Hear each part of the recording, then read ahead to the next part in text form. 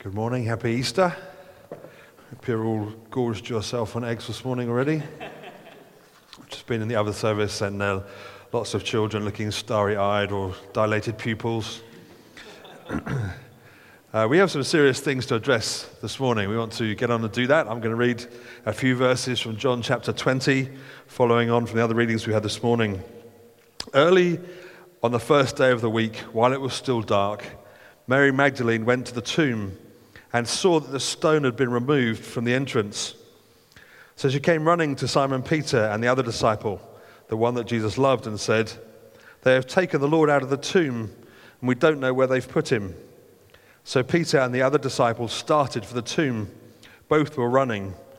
But the other disciple outran Peter and reached the tomb first. He bent over and looked at the strips of linen lying there, but didn't go in. Then Simon Peter came along behind him and went straight into the tomb. He saw the strips of linen there, as well as the cloth that had been wrapped around Jesus' head. The cloth was lying in a separate place, separate from the linen. Finally, the other disciple who'd reached the tomb first also went in. He saw and believed. They still didn't understand from the scripture that Jesus had to rise from the dead. Then the disciples went back to where they were staying. An article in The Guardian this week by Simon Gathercole of Cambridge University headlined this: "What's the historical evidence that Jesus Christ lived and died?" And Simon Gathercole is a lecturer at Cambridge University, and his field of study is exactly this. It's what is the evidence? What are the scholars, ancient and modern, saying about this man, Jesus? And he says this in the article this week in The Guardian. He says, "There were no ancient writers who questioned the existence of Jesus. There were those who resented his influence, particularly the religious leaders of the day, the Jewish rabbis and others. There were those who even accused Jesus of being a sorcerer. The Greek philosopher Celsus was amongst those. But none suggested, they even hinted that maybe Jesus didn't exist." And the article carries on to say that among contemporary scholars, that is, scholars writing today, looking at various sources of historic writing and evidence around Jesus, he says, amongst contemporary scholars, the overwhelming consensus is that there really was a Jesus of Nazareth who lived and died. And whilst the article concludes that that's the consensus of opinion, that's what scholars are telling us, ancient and modern, he says this: 40% of adults in the UK don't believe that Jesus of Nazareth ever lived. And so against the scholarly consensus, yours, neighbours and mine, and maybe some of us here this morning, would be in that camp and say, I just don't believe it's true. It's not at all true. And actually, interestingly, the Guardian article finishes with a question. It's a question I'd like to address us with this morning. And the question is this. He says, the question is not, did he live and die? The question is, did he die and live? That's the real question for us. And you might be thinking, well, yeah, of course you're going to say that. Have you noticed we're in a church? You know, I've listened to the songs, I've heard the readings. It is Easter Sunday. You can't even get away with it on the radio this morning. Of course you believe that. You would say that, wouldn't you? But listen, the Bible itself knows that this is a deal breaker. It's aware of the weight of that's being put on this issue. Did Jesus die and live? Is it true? So Paul, who wrote much of the New Testament, addresses one of the churches that he was involved with in Corinth, and he says this: if there's no resurrection, then there's no living Christ. And face it, if there's no resurrection of Christ, everything we've told you is smoke and mirrors. And everything you staked your life on is smoke and mirrors. Not only that, we would be guilty of telling a string of barefaced lies about God. All these affidavits we passed on to you testifying that God raised up Christ, sheer fabrications if there is no resurrection from the dead. And the affidavits, the signed confessions that Paul is talking about, is that in his writing to this church, he says, look, don't take my word for the risen Christ. Go and speak to people who are alive now, that is when the letter was written. Go and ask them. firsthand. Go and ask them. Ask them to tell them what they saw and what they have heard. That's what he's saying. But he is admitting, and he goes on to say a little bit later in that same passage, he says this: if Jesus was not raised to life, then we are of all people most to be pitied.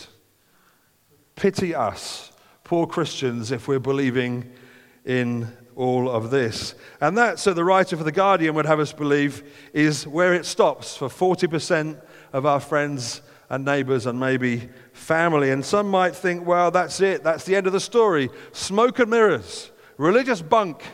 The end of the story. And yet, we'd have to also confess, if we're going to do it this way, that there's some pretty serious thinkers, ancient and modern, who believe something very different about this resurrection story. Let's start with Jesus' own brother.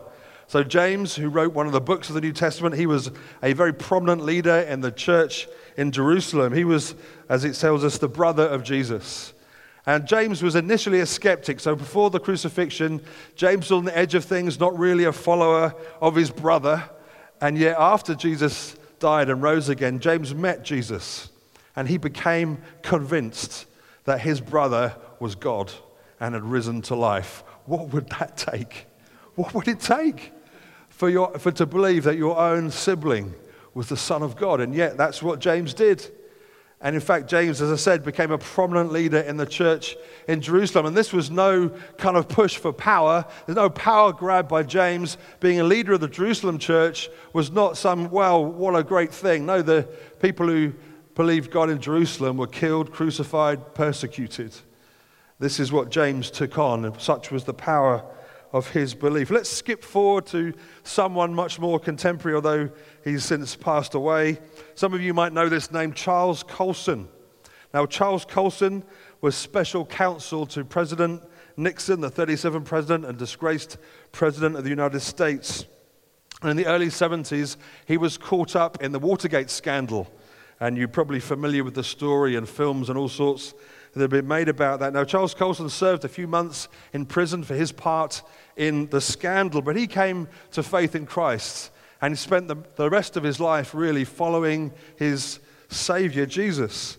And he was a smart cookie, and he said this about the resurrection: "I know the resurrection is a fact," says Charles Colson, "and Watergate proved it to me." How? Because 12 men testified they'd seen Jesus raised from the dead, and they proclaimed that truth for 40 years, never once denying it. Everyone was beaten, tortured, stoned, and put in prison. They would not have endured that if it weren't true. Watergate embroiled 12 of the most powerful men in the world, and they couldn't keep alive for 3 weeks. You're telling me 12 apostles could keep alive for 40 years? Absolutely impossible. And so he gathered together his own experience and what the Bible is saying. He says, listen, it doesn't bear any kind of scrutiny that these men close to Jesus just carried on through torture and some persecutions, and ultimately for many an early death, with this lie. And all they had to say was, no, we made it up. That's all they would have to say, and it would all have been over. And Charles Colson says, that's not how people work. I've seen people try and lie. It doesn't work that way. And for him, it was enough. I believe it's true. Another famous thinker, one you'll be familiar with, C.S. Lewis, who wrote the Narnia stories and wrote a series of essays. Actually, I think they were radio broadcasts called Mere Christianity. If you are interested in pursuing some of this thinking about Jesus, that would be a great place to start. Mere Christianity by C.S. Lewis. He said this about Christianity. He said, I believe in Christianity as I believe the sun has risen. Not because I see it, but because by it I see everything else. And he was saying, listen, as I've put my faith in Jesus, the rest of life has taken shape. Everything else has made sense, just like the sun rising puts light on everything else. So says C.S. Lewis. But listen, skepticism, it's nothing new. It's not as if we invented it. It's right there in the Bible. Again, back to John 20, we find this. Thomas, doubting Thomas, you might have heard that phrase. Unfortunate, I guess, for him. Maybe we should have called him believing Thomas. But anyway, doubting Thomas, it's stuck. And this is part of his story. Now, Thomas, also known as Didymus, one of the 12, so he was a close follower of Jesus, was not with the disciples when Jesus came. So Jesus has risen to life and appeared to many of his disciples, and Thomas has been kind of left out. He wasn't in the group when Jesus met with them, and here he is questioning those, or having questions for those who had seen the risen Jesus. So he wasn't with the 12 when Jesus came. So the other disciples told him, "We have seen the Lord." But he said to them, "Unless I see the nail marks in his hands and put my fingers where the nails were and put my hand into his side." Remember, there was a spear stuck in Jesus' side, which is what Romans did to kind of be sure that the person being crucified was dead. "Unless I do that, I won't believe." A week later, his disciples were in the house again, and Thomas was there with them. Although the doors were locked, Jesus came and stood among them and said, "Peace be with you." I think you'd need to say that, don't you think? Peace, yeah, the doors are locked, suddenly he's there. "Peace be with you." Thank you. Thank you, Jesus, for saying that. "Peace be with you." Then he said to Thomas, "Put your finger here. See my hands. Reach out to your hand and put it here to my side. Stop doubting and believe." And Thomas said to him, "My Lord and my God." And no surprise. And Jesus told him, "Because you've seen me, you have believed. Blessed are those," and even in some versions, more blessed are those who have not seen and yet believed. You see, Thomas, he knew how the Romans killed people, and of course he knew how death worked. He sounds like a modern skeptic. "Show me." And yet for Thomas, there he is, faced with the unshakable evidence. The Jesus he knew, with the marks of cross evident in his body, is standing right before him. My Lord and my God. What else would a skeptic have to do? But listen, Jesus commends Thomas, and then Jesus addresses us in this passage that we've just read. And we might say, well, where's my evidence then? Thomas got it, what about mine? Thomas seemed to have it handed on a plate, but Jesus said to us, more blessed are those who don't see and yet believe. Jesus knows that we're not going to see Jesus like Thomas did, but he clearly expects people to believe without this physical evidence. He even suggests, as I've said, that there's more reward for those who do. The Bishop of Durham, N.T. Wright, in a 2007 lecture in Cambridge, the title being, "Can a Scientist Believe in the Resurrection?" He talks about the different ways of knowing, different forms that we have of knowing. He talks about a scientific way and a historic way, and amongst scholars and university folk, that's called something. And the way of knowing is called an epistemology, a system of knowing.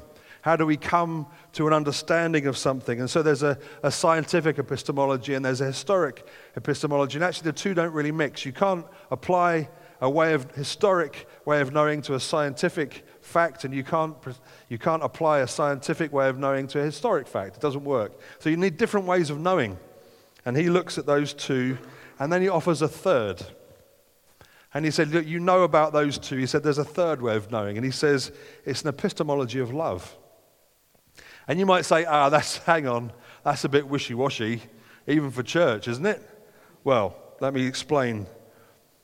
And if I've used this example before, forgive me, but please listen. When I met Cheryl, who was the girl who was later to become my wife, I wanted to know all about her. I wanted to know the people who knew her, and had there been books written, I would have read them. I wanted to know where she was and where she might be. And listen, I'm not a stalker, but I was falling in love with her. And those scientific, historic, that wouldn't be enough when you fall in love with someone. It's not enough, is it? You need to know someone more than that. And that's what the Bishop of Durham is saying. There's a way of knowing which goes beyond those two ways of knowing. I had to meet her for myself and find out if all I'd heard and hoped was true. I was falling in love, and it required a different kind of knowledge. For me, in that instance, faith, hope, and love were coming together. They were beginning to make sense. It was to be one of the biggest decisions that we would ever make. And it was based on faith, hope, and love. Not history, not science. It was based on something that we would all be familiar with, and yet we might easily dismiss in the moment. Listen, and this is the kind of knowing that God is offering around this question of, did Jesus rise from the dead? You see, we might come to God, or we might come to a room like this on a morning like this and say, satisfy my mind that all this is true. Use science, use history, do something, tell me it's true. And God is offering something far more satisfying. You're saying, satisfy my mind, and God is saying, I'll give rest for your soul. He's offering you a way of knowing that goes way beyond science or history. Not that those things are invalid, they're wonderful gifts, I believe, of God, actually, and are to be included in this pursuit and in this story. But what he's offering goes beyond the two. And what the Bishop of Durham suggests is a way of knowing that we are familiar with, and that's the way of knowing which is love. You see, the God who claims to be love is offering this way to know him, a way which doesn't just satisfy the mind, but brings the longings of the soul into sharp relief and then satisfies them. The blessings of Thomas are being offered to you today and to me right now in this moment. Let me finish with the words of Jesus himself. In Matthew chapter 11, he says this, "Come to me, all you who are weary and burdened, and I will give you rest. Take my yoke upon you and learn from me, for I am gentle and humble in heart, and you will find rest for your soul. For my yoke is easy and my burden is light." Thank you for listening.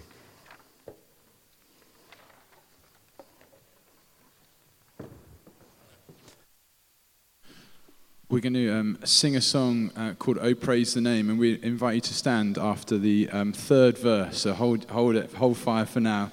We're going to sing the first two verses, and then you can stand at verse 3.